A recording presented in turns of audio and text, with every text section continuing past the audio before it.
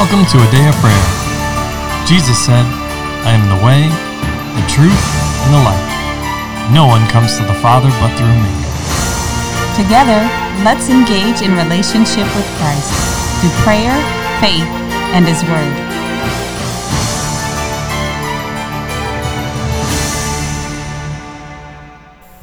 Hello, I'm Luke Charles, and you're listening to A Day of Prayer's morning Bible study. We're glad you could join us. Before we get into the Word, Layla, can you open us up in prayer? Yes. Lord, I just thank you for today and for another opportunity to learn about you, Lord. And I just ask that you will move in this place, Lord, and minister to each of us, Lord, and that you will show us the things that you have for us, each a unique and different person, Lord. And I ask that you will have your way in our Bible study this morning, Lord, and that you will guard us with your peace, Lord, and keep our minds focused upon you, God, so we don't miss what it is that you have for us, Lord. And I just thank you for your goodness and for everything you've been doing and for the blessings you've been pouring out on us, Lord, that we don't deserve, yet you give to us still. In Jesus' name, amen. Well, amen. And amen. Well, all right. So we're continuing our study in 1 Peter. We're in chapter 4, and we're beginning in verse 12. So can I get a volunteer to read from verse 12 through the end of the chapter, please? I will. All right, sir.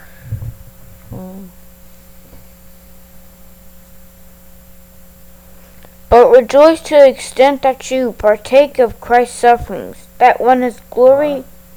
Where are you?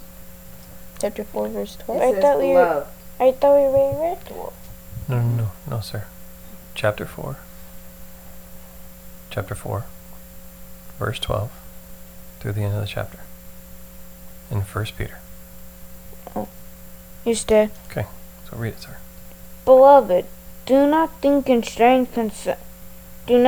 strange concerning the fiery trial, which is to try you, as though some strange thing happened to you. But rejoice to the extent that you partake of Christ's sufferings, that when His glory is revealed, you may also be glad with exceeding joy. If you are reproached for the name of Christ, blessed are you, for the Spirit of glory and of God rest upon you. On their part, He is blasphemed, but on your part, He is glorified. But let none of you suffer as a murderer, a thief, an evildoer, or busybody in other people's matters. Yet if someone suffers as Christian, let him not be ashamed, but let him glorify God in this matter. For the time has come for judgment to begin at the house of God, and if it begins with us first, what will it be the end of those who do not obey the gospel of God? Now, if the righteous one is scarcely saved, where will the ungodly and sinner appear? Therefore, let those who suffer according to the will of God commit their souls to Him, and doing good as to a faithful Creator. All right, well, I'll open it up to you guys first to share what the Holy Spirit is ministering to you, and to, if you have any questions, to ask them. All right? Okay. Who'd like to begin? I will. Okay, Layla. As we were talking just between devotionals, we were talking about various trials, and it's one thing when you're suffering for Christ, and it's another when you have to go through the process of being made new again, like, washed in Jesus' blood for a sin that you've committed. There's a difference. Yes, repenting from sin is a process, and it's not always fun, and not everybody enjoys it. I know I don't, but and it's important that when we are going through a trial for Christ's sake, that we don't despise it and become hateful of it. There are some people that do, and it's sad, but don't let your eyes become focused on the natural. That's how many of us fall short and fall away, because we go, oh Lord, you're putting us through this trial. I don't want to do this anymore. Why do you got to put me here? Why can't I do these things? And it's important that we remember that he's still God. This is for his glory. So if you're going through this trial, don't become discouraged about it. Now, no punishment is pleasant for the time, but painful. But those who are trained by it, the fruit of righteousness is produced. It's a chastening moment. It's a learning moment. It's a moment for you to grow and show God that you trust him. Exercise your faith and go, okay, God, I know you've got this, and I'm going to fall back on you and not try to do it in my own strength. Because when we do, we end up messing up, and now we have to go around the mulberry bush with the monkey chasing the weasel, trying to get back to God. And it doesn't have to be that way. All we need to do is trust him, put your hand in his, and walk with him. And keep your eyes on him. Don't be deceived by what your natural eyes see, because they miss the reality of what's going on. Okay. Anyone else? I found it interesting where it was listing the things that you're not supposed to suffer for, and there's no honor and glory inside of it, such as being a murderer, a thief, an evildoer, or as a busybody in other people's matters. I found that interesting that there's nothing to be gained by being a busybody. I just find that interesting because most people think that by looking and pointing out stuff that's wrong in other people's lives, they're helping your brother repent and come back to Christ. But in a way, it actually discourages them. They need a time to come and repent to the Lord themselves. There's not always going to be somebody else saying, do this, do that, but they have to come into a relationship that them and the Lord bond, not having a medium saying, okay, you two come back together, but going there willingly. Because you get nothing out of being forced into a relationship. It's just that. It's forced. There's no substance to it. But you have to be willing to go and make peace with your brother and to come back to Christ. And I also just found it interesting because it reminded me of the thief that died on the cross. While Paul is saying that sometimes people can have done that previous and then they come to Christ, but there's no honor in being punished for that. But there's a difference between, okay, I know I've done wrong and I'm going to take the consequences of my action because it is not fair that I expect someone else to bear this when I'm the one who didn't. Because that's many times how people look at it. You bear the punishment, but when you do something right, I get the blessing. Okay. Experience. I think we've all done that before. We all have had that mindset once in our lives. Which mindset's that, sir? You get all the punishment, I get the blessings. So, in other words, we don't want to receive any of the negative stuff that comes as a result of our actions? Yes. Yeah, that is part of human nature, right? I just want blessing after blessing. Or we listen to the enemy who wants us to believe Exactly. that we don't have to suffer for it and we're going to get a blessing or we're going to receive something that we want as we move forward in that sin. Yes. And in so doing, commit other sins to try to avoid just reaping the consequences for the initial action, right? Thus prolonging it, right? What's the saying? Sin takes you what? Further than you want to go, keeps you longer than you want to stay. There you go. And costs more than you thought. Absolutely. There is a cost on a number of different levels. Spiritually, financially, I mean, the list goes on. That's why Leviticus 29 or 26 and Deuteronomy 28 are so complicated or long, extensive, right? Especially Deuteronomy 28. There's over 50 verses to describe what happens as a result of sin. Why? Because it's complicated. It's not straightforward, right? Where the blessings and benefits of obedience and being in fellowship and harmony and communion, abiding in the Lord, are just straightforward. Be obedient. Here's blessing upon blessing, and all. The short version is everything your hand touches prospers. The Lord causes you to be blessed. To succeed and triumph, not just barely scrape through. To succeed, exactly. So, what's better? Whereas, LaCharles, you were pointing out various actions, right? Yes. Which are definitely negative. Now, Paul, the Apostle Paul, also writes to Timothy when he had appointed him to be a pastor or lead a church, right? And he's talking about evil in the last days. He says, understand in the last days terrible times will come. And then why? He says, for men will be lovers of themselves, lovers of money, boastful, arrogant, abusive, disobedient to their parents, ungrateful, unholy, unloving, unforgiving, slanderous, without self-control, without love, just without love. We'll just leave it there, right? I mean, and that's echoed throughout, right? Philippians says the same things. For all the others look after their own interests, but not those of Jesus Christ. Now, I like how it was pointed out. I enjoy this, about how the Holy Spirit ministered to you guys, where even in how we approach and address other brothers and sisters of the faith, it's not just to point out flaws, right? What did Jesus say? Remove the log from your own eye before you remove the speck from someone else's, right? We should be constantly examining ourselves to make sure we are in perfect harmony, union, agreement, alignment with the Lord, right? Yes. And then the things that are not, bringing them underneath his blood and repenting of those actions.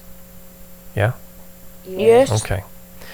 But again, it's not to chastise people, because why? It's the goodness of God that draws men to repentance. But again, when we approach our brother, it should be done with love, but also because that's how the Lord is leading, right? Yes. And I say that because what does the Lord do? What's his process? Goes to the person first. If they don't listen, he brings the Holy Spirit to be your friend.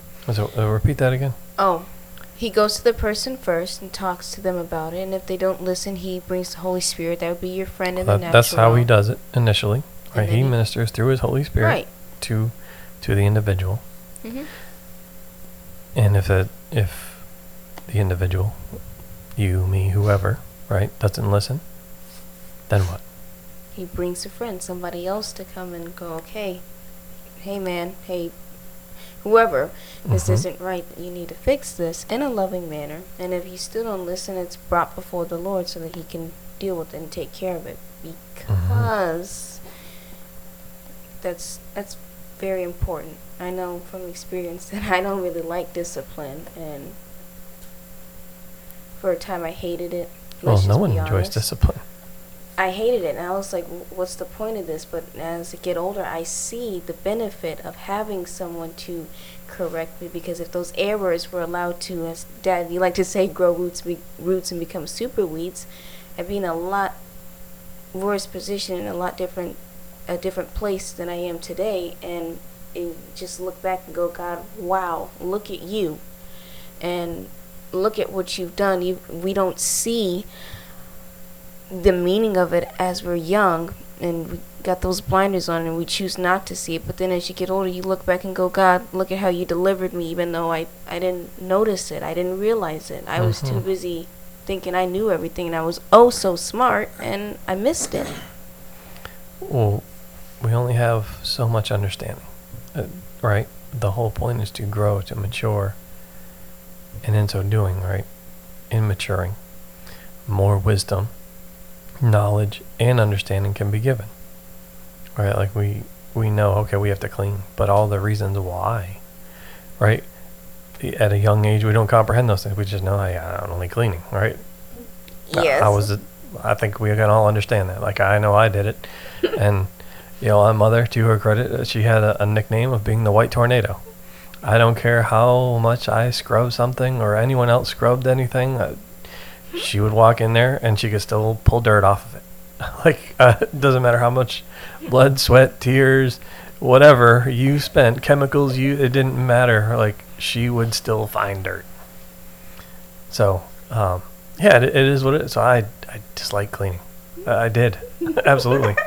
I didn't understand the benefit and the blessing that that we receive as a result of taking the time and effort to ensure the items, the equipment, whatever it is, our home, that we are still able to receive those, even from those blessings and benefits, as a result of just maintaining or doing our part in cleaning and make sure it is in good working order.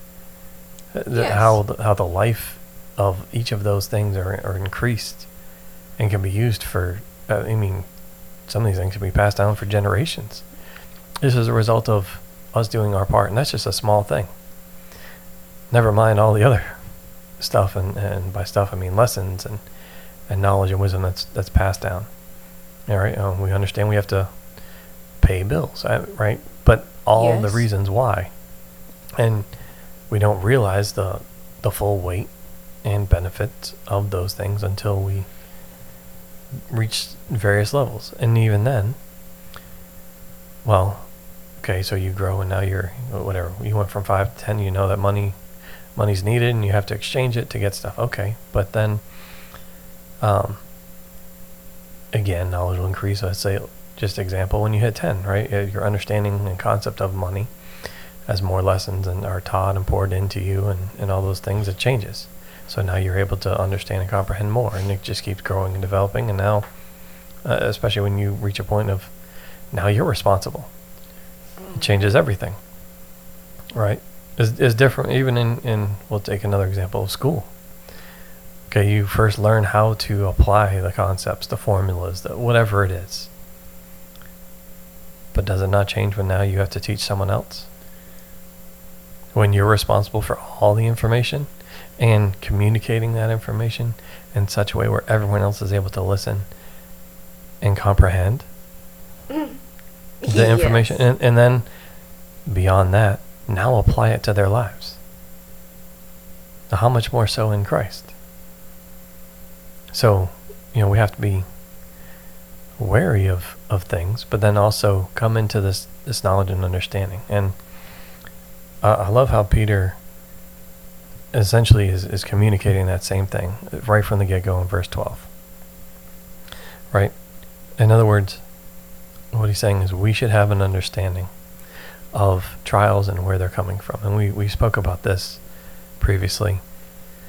Where are they coming from?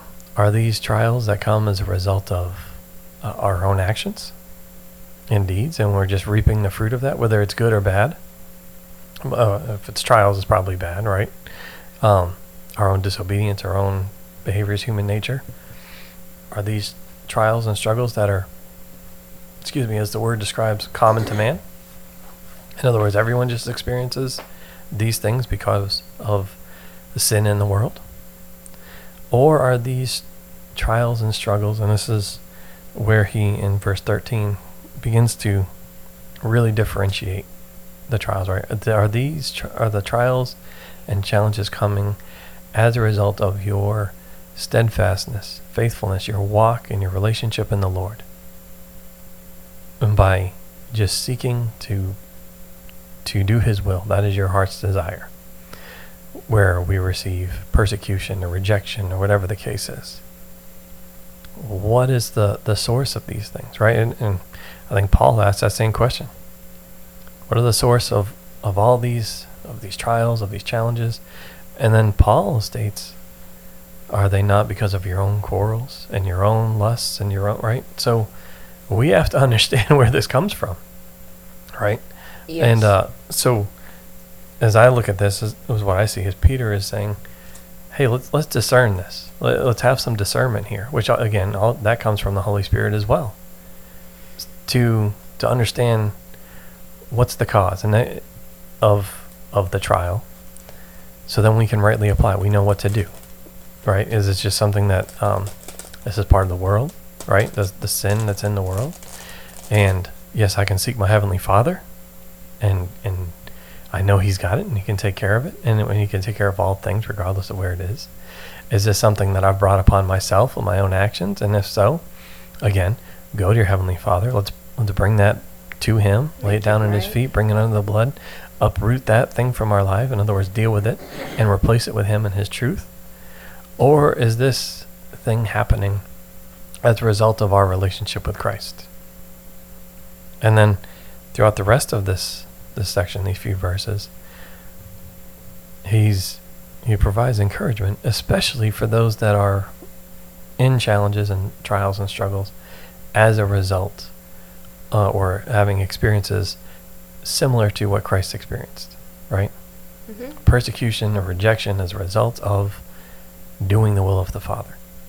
And clearly, Christ is our pattern example. Peter is trying to encourage us in that. I count it all joy when you experience these things, right? Yes. Isn't that what happened with the first church?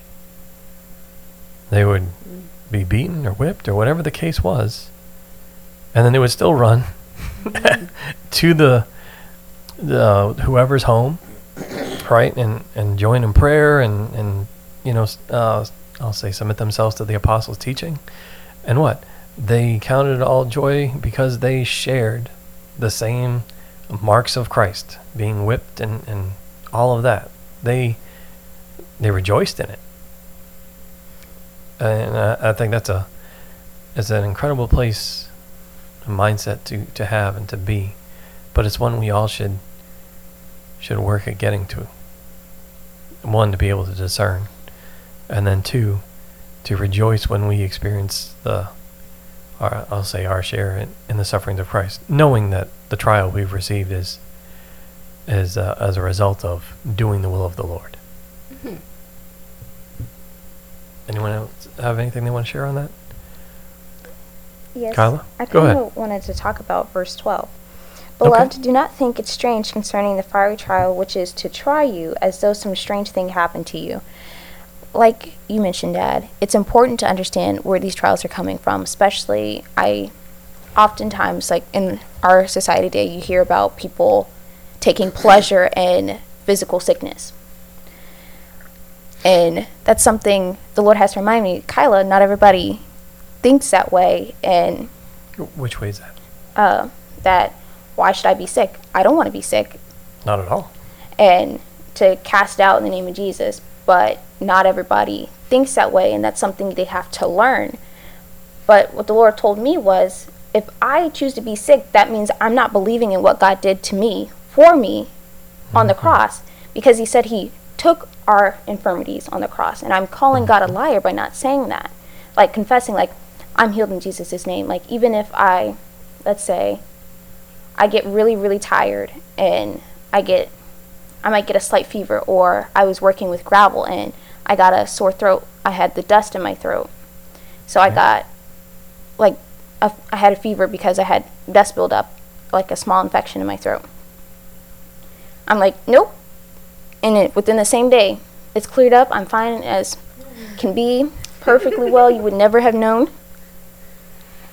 But not everybody thinks that, but you have to train your mind to understand that God has already offered you this, and God doesn't find any pleasure, or he's not glorified in you saying, well, I'm sick today, Sally. Oh, woe is me, glory to God. I have cancer, or whatever else. No, I don't have cancer, but people say that. There's no glory in God in that, and I imagine God just palming his face like, Just well, frustration. yes, Right? The whole, how long must I bear with you? Like, before you understand this and get this. Yes, as you were saying. Like, yes, and we were talked about this over the weekend with Isaiah 53, right? And it says, by his stripes we were healed. Some versions say it, by his bruises. But ultimately it comes down to, and if you look in the text, it says, and in fellowship with him we were healed. That's past tense. So what's, as you were pointing out about testimony, so like the Lord isn't glorified or honored in our sickness. of course Or he not. came to take that away. So what's a greater testimony? You saying Someone I'm that healed in Jesus' name? never gets sick because they just continue to walk in faith in what the Lord is there?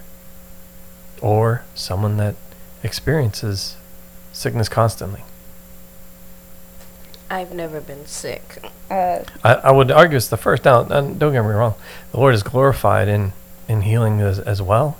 He I mean, is. look at what happened with the blind man and all those other things, right? There are some people that it's just how they were born or whatever the case is, right? And of course, in the Word, it describes some that are sick as a result of sin, and right? And there's Yes, a lot but of they choose different. not to stay that way. There you go. The blind man did not want to be blind, right? Where Yes. some people's, well, I'll say it in this way. There's the power of confession, and Dean, I know we've had this discussion a lot. We sometimes prophesy negatively over ourselves, and just as a side of how we're feeling or whatever the case is. And it's not that we can't acknowledge those things, but do we remain there, or do we just say, I'll say correct ourselves, bring it back into alignment with the Lord, and say, hey, no, Lord, you've given me everything I need. Not I'm tired or I'm achy or sore, right? Whatever it is, the Lord has it. He already, by His stripes or bruises, right? Or in fellowship with Him, we were healed. This is past tense. It's important for us to get this because what happened when we talk about confession, right? And we're still discussing it. What happened with the children in the wilderness? They said God brought them out there to kill them, and that wasn't true at all. Yep, that was their confession constantly, in spite of all the things the Lord did to prove He was protecting them, watching over for them, supplying food and water and all the rest of it. Their confession was still, that the Lord brought them out there to die, or Moses, right? So the Lord's servant brought them out in the wilderness for them to die. And it just got to a point where what happened? They died. reaped what they sowed. Their Yes. confession was made manifest. And they did not enter into the promised land. So we have to be wary or careful about that as well. Yes, and that brings me to my next point. We talk all these times about trials and how they're learning curves, and at times, depending on it, whether it's a consequence for your action, that's not a trial. You have to own up for what you did. But there's times that God is refining us, just like gold has to be heated to such high temperatures so it's pure. Likewise, we have to be refined. But I want to take you to Ephesians 6, Ephesians chapter 6, verses 10 through...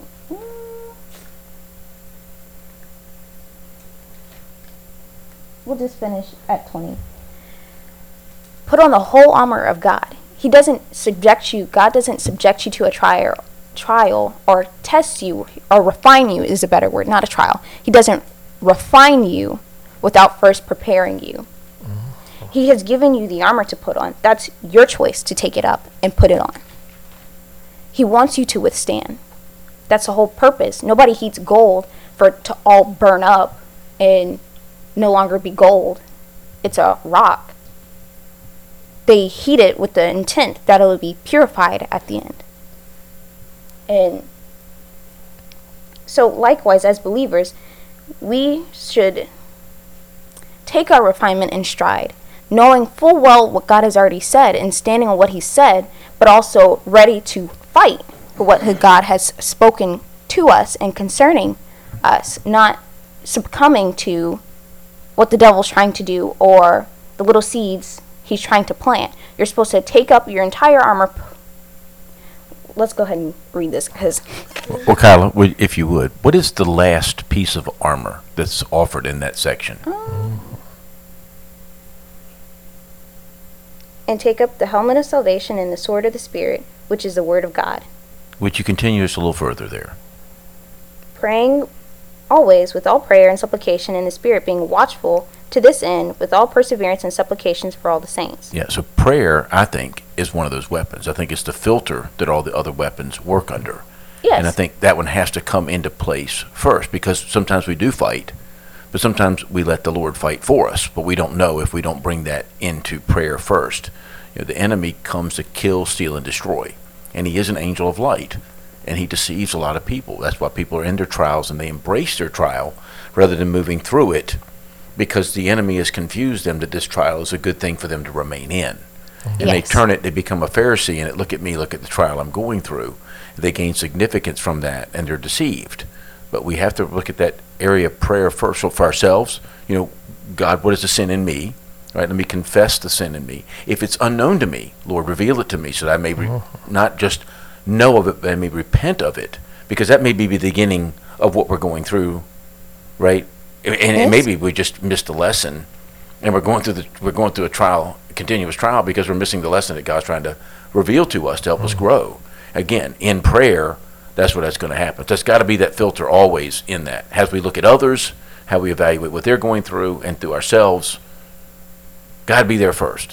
So Yes. I just wanted to, I'm sure you meant that, or, sometimes, in Christendom, as it were, we think that everybody's thinking the same way we are. So I'm not suggesting that you would ever suggest that, but really wanted to put that filter in for all that you're bringing, because what you're bringing is Yes. really important, but it can't be Absolutely. without prayer.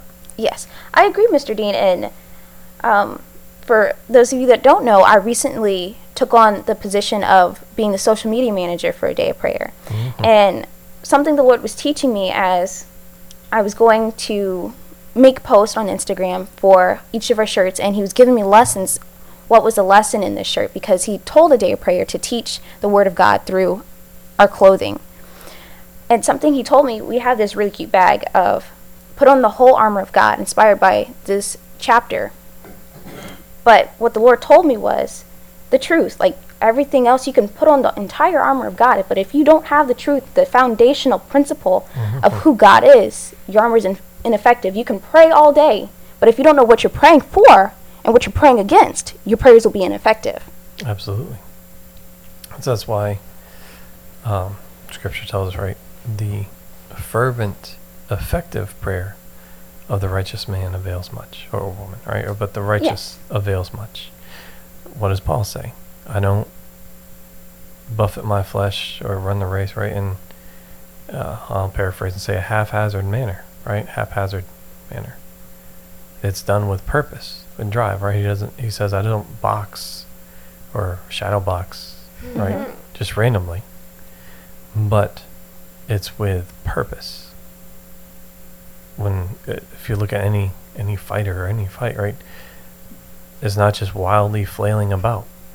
It's precision and accuracy, right? For anything, whether fighting, shooting, archery, or whatever way you want to, example you want to insert in there. It has to be on the mark, right? Well, we'll take fighting, because it's what armor is for, right? Yes. Whether it's in combat or whatever the case is, right? I can't effectively fight the enemy if my back is to them, right? And especially in, say, boxing or UFC or something to that effect, right? They say don't expose your back. Right? How can you effectively fight if that's the case? Now, yes, we have the entire armor, but we should be, I'll say, calculated, efficient, and effective in how we approach spiritual warfare, right? Like any planning whatsoever has to be done prior to carrying out an attack or waging war, right? Battle plans are in place or drawn up or whatever the case is, right? There's always a plan, right? Yes. And yes, the plan may change, right? That's it's a quote. Everyone has a plan until someone gets punched in the mouth, right? It's a quote from an individual, all right? But the ordeal is there's still a plan, right? Yes. Now, we are supposed to bring our plans before the Lord, and that's why I brought that quote up, right? Is because David had plans, but what did he do about them? Right? Without the Lord. He prayed over them. Lord, right, as we're told to do, bring our plans before the Lord. Lord, do I just go up there and attack them? And then the first time, Lord said yes. And the second time, he said, no, go up to this point, and you're going to wait. You're gonna spread out, and this is what's going to happen. And then you're going to hear this sound, and when you hear that sound, the footsteps in the treetops, that's when you attack, which is a very different plan than he was originally. He was just going to reenact or enact the same plan that he did the first time and found success in. But the Lord said, no, do things this way. If you want to achieve success, we have to, David had to do things the Lord's way, and as do we. We have to wage very calculated warfare. And now, whose calculations, whose knowledge, whose counsel is better than the Lord's? No one's. No one's. So if we want to achieve success, especially the God kind of results and success, then we have to do it His way. So, enough of that. Continue, please, with what you were going to say and read in that section. With that, we were also talking about, like, what you were saying, Mr. Dean, like the inner workings of the army of God, and how the truth of God and also prayer are your two key components. You can't pray without first having the knowledge of who God is and the truth is, and you can't put on this armor and stand on your prayers and what God has said if you don't have the core principle and foundation of what God is. And you learn that as a new believer. When you come into Christ, you begin to learn who God is and what His word has said concerning you, and all these promises and weapons He has given you to fight the good fight. And then, after God has cultivated that in you, then He tells you, He gives you the armor, He protects you while you're in that phase, but then He gives you the stuff and puts the armor, the sword in your hand, and said, stand up and fight. Okay. But let's look at that real quick, since you brought up the sword. What is the sword? What is the sword of the Spirit? The Word of God. It The is. Word of God. Okay. Well, let's also look at something, because in a sense that we need to address this, because there was definitely a period of time where it was stated, or classified, if you will, as the name it, claim it. So if I just find all the scriptures on this topic and I claim them, I stand on them, then I will have what I need or want, right? And it's the Word of God. It is. But I bring this up because of something you stated, and I think this is important for all of us to understand, that we cannot twist or manipulate Scripture to suit our purpose. Yes, it's like Layla's favorite scripture. Which is that? You ask Him this, that you may spend it on your pleasures. Okay. Yeah. Yes. Let's go back, right? What even Jesus, when tested, what happened? The devil used Scripture. He did. It was incorrectly applied, right? It was a twisting and a manipulation. It's still the Word of God. But Jesus countered with Scripture, countered and conquered the trial, each one, with Scripture. No, I understand what you're saying, but this is what it says here. It is written, and then he stated the actual Word of God, which is Himself. Right? Yes. So that is how we effectively wage war. Is, again, as you pointed out, and have been poured into, right, and taught this, what did the Lord say concerning you or the situation? That is His spoken word as well as His written word. It's the Lord. He's not going to contradict Himself. If it is truly the Lord, there's not going to be a contradiction. It will corroborate and align, and you can stand on it. Exactly. We can go all the way back to Moses, who Moses was given the first 5 books of the Bible. All the people prior to Moses that followed the Lord, what did they stand on if they didn't have the written word? The spoken word of God. The spoken word of God to them directly. We can't exclude one over the other. And they work together. Spoken and written word. And we can stand on them for our lives. It's important. All right, and we talk about trials. Job had to stand, right? Job is considered to be the first book of the Bible. That's what historians and scholars claim, is that Job was the first book written in the Bible. Okay. Well, he didn't have Genesis and Exodus and Leviticus and all those things to reference. But I'm sure the Lord taught him. And why? Because it looks the same. You see the fruit played out in Job's life. And yes, Job experienced immense trials and sufferings, but it was for the Lord. And even in that, he still stood. Right? Yes. That's what his friends implored him to do. The thing that, and I'll paraphrase, One of his friends said, the thing that you have encouraged others to do so often, to stand, now you have to do it. Which is an example for all of us, and a lesson for all of us. We're all required to stand. Yes, I can stand in the gap for you, but I can't stand for you. You have to stand for you in the Lord. I have to stand for me in the Lord. And standing and waging war must be done in a certain way. And that way is the Lord's way, which is both efficient and effective.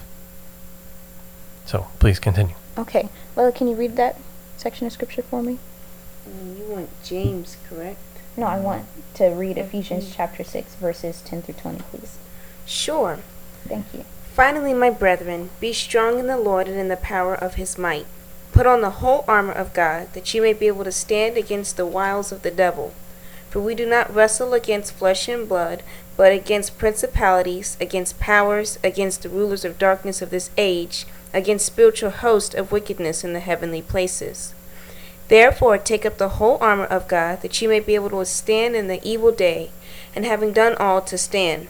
Stand therefore, having girded your waist with truth, having put on the breastplate of righteousness, and having shod your feet with the preparation of the gospel of peace.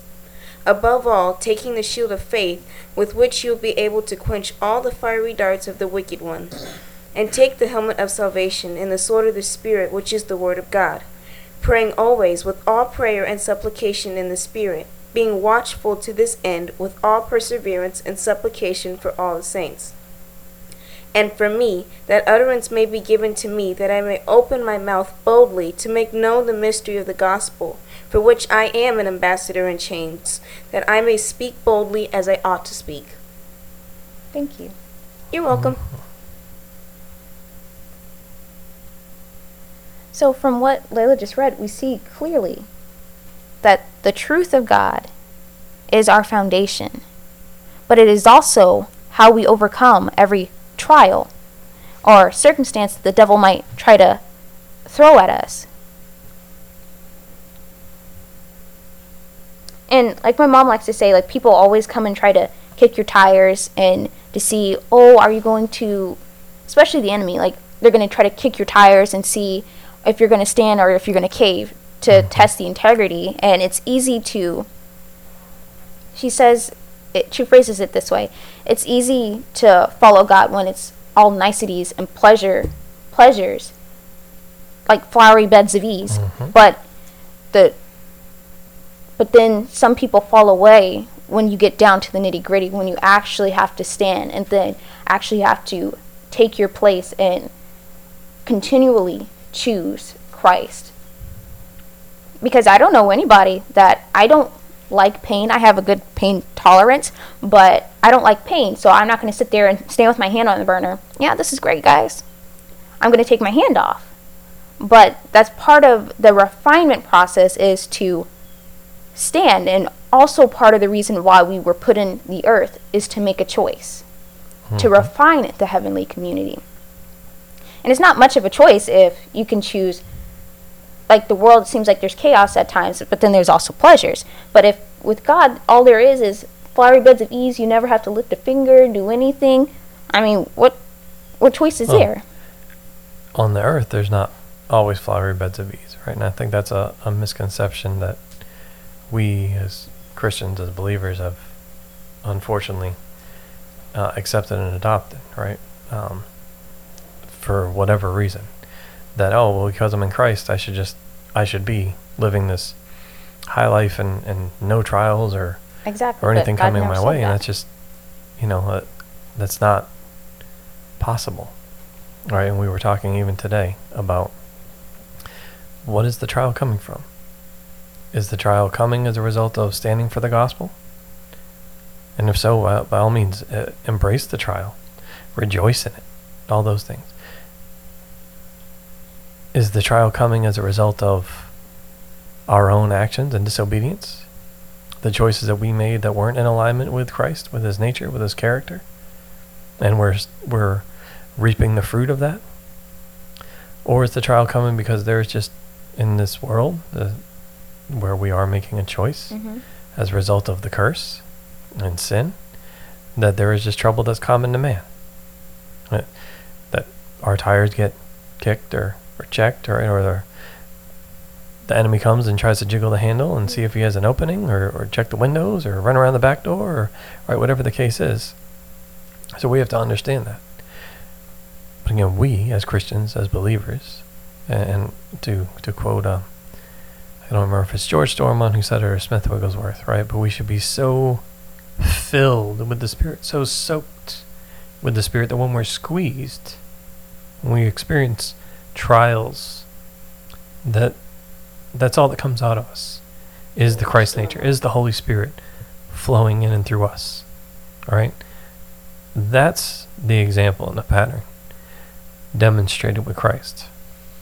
Submission to the Father and His will over our own pain, pleasure, whatever the case is, was to his delight, his desire was to accomplish the Father's will and to move forward in those things. That even when he was rejected, resisted, and ultimately even crucified, that even in his actions then, that the Holy Spirit was coming out of him. As we would, or as Wigglesworth or Stormont stated, the Jesus nature was coming out. And that is how the Father was glorified. And again, that's a pattern and example set forth for all of us, for all who believe. Yes, we have to stand. We have to make a choice, as you stated. And the choice should always be, and I hope everyone makes that choice, to continue to follow the Lord, no matter the difficulty, right? Or the perceived difficulty. Because we'll go back to the Apostle Paul, it says that's our spiritual or reasonable service of worship, and presenting ourselves as a sacrifice, right? A living sacrifice. And we talked about this as well. Our reasonable service of worship, it's the least that we can do for the Lord, just for who He is. And in addition to that, all that He has done and continues to do for us is allow His fragrant aroma to be diffused throughout the whole earth. The Holy Spirit moving and flowing through each of us, especially in the midst of trials. So, thank you. That was it's good. That was a good word. Anyone else have anything they want to share or add? I do. All right, promise.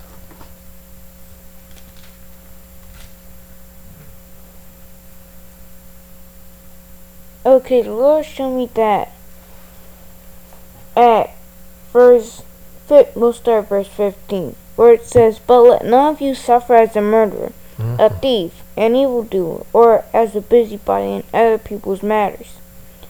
Yet if anyone suffers as a Christian, let him not be ashamed, but let him glorify God in this matter. For the time has come for judgment to begin at the house of God. And if it begins with us first, what will be the end of those who do not obey the gospel of God?" So the Lord showing that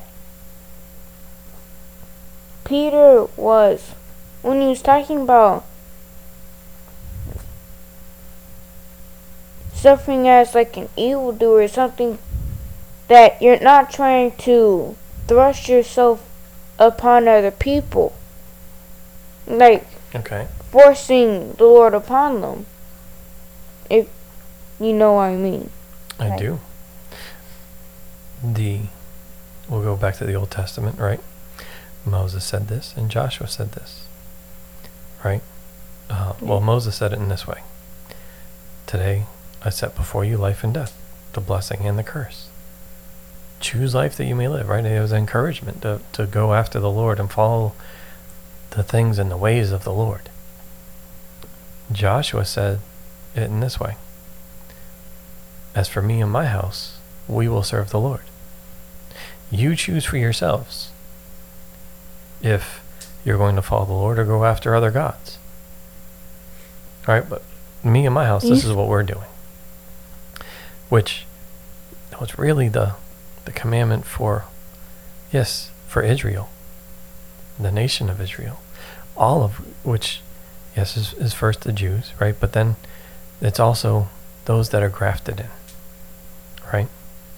That are able to be children of Israel.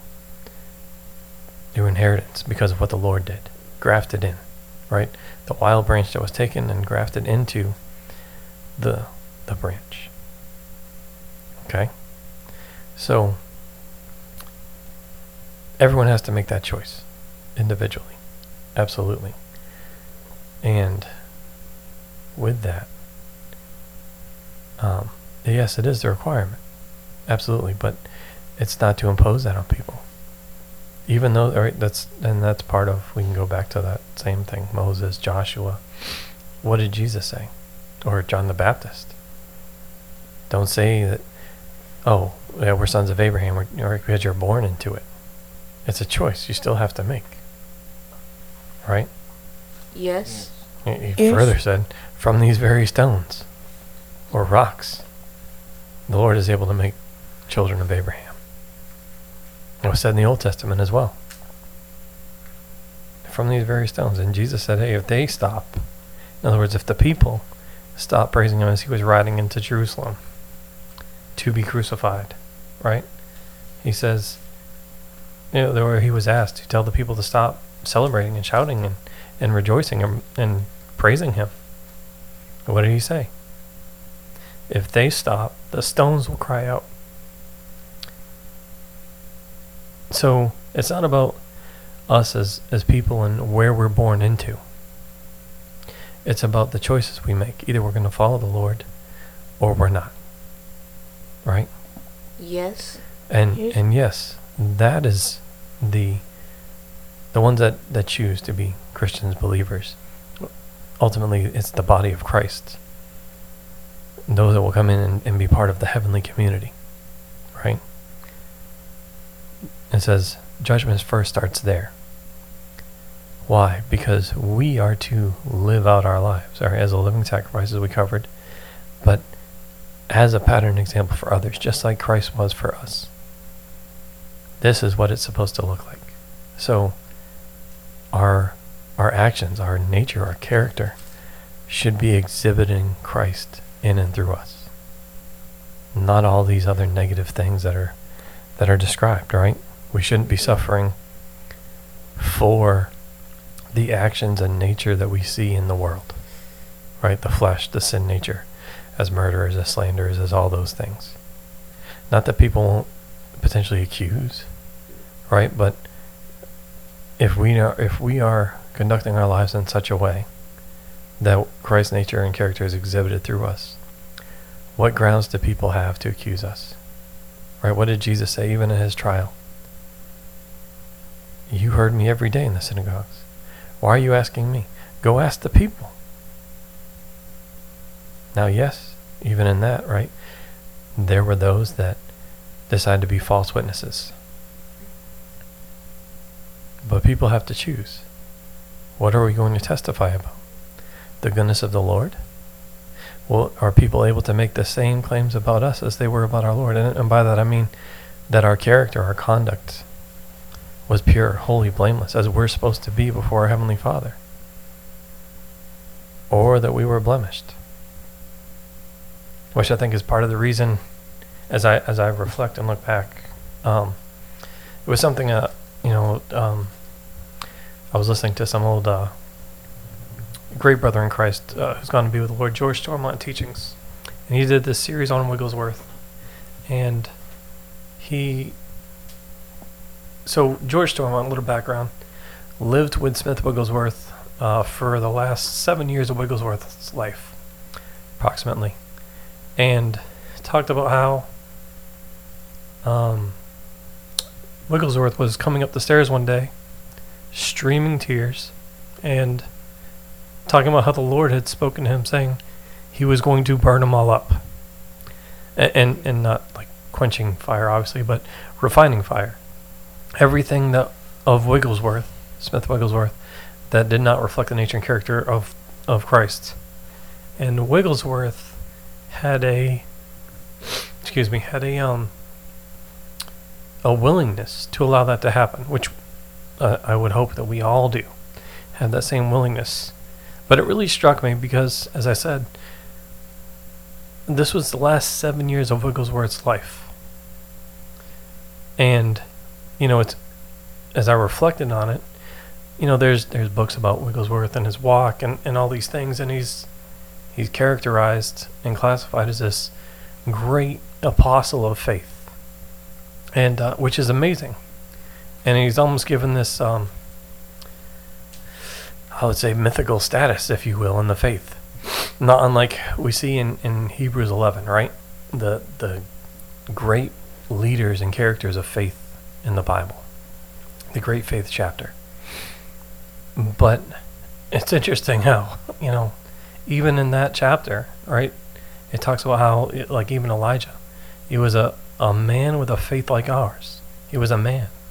So, and even looking at the Wigglesworth comment, it was that even in the last years of their lives, they knew they had not arrived yet, that they were still men, they were people, they were human, and that there were still things in their lives that needed to be refined and that needed to be removed, plucked out, and replaced with truth to fully reflect Christ's nature and character.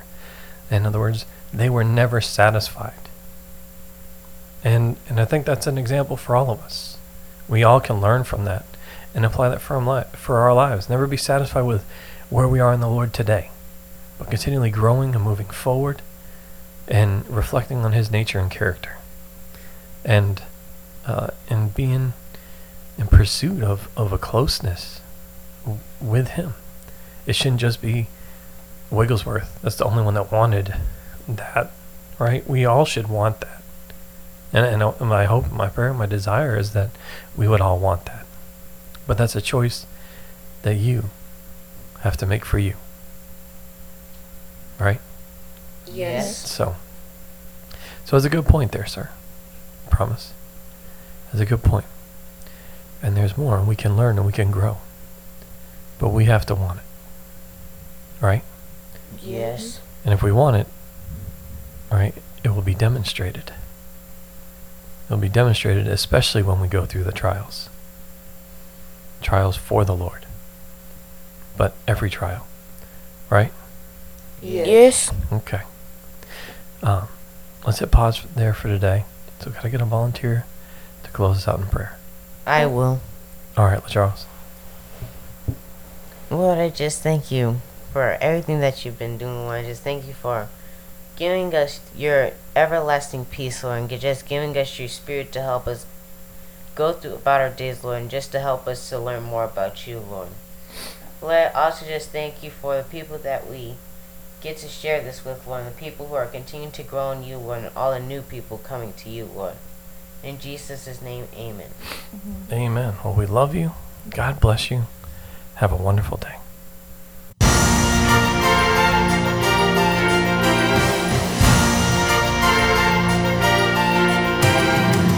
Thank you for listening to A Day of Prayer. We trust the Lord that you are strengthened and encouraged in your relationship with Christ. Visit us on our website, adayofprayer.org, where you can check out our blog, find additional study resources, or shop the official A Day of Prayer store.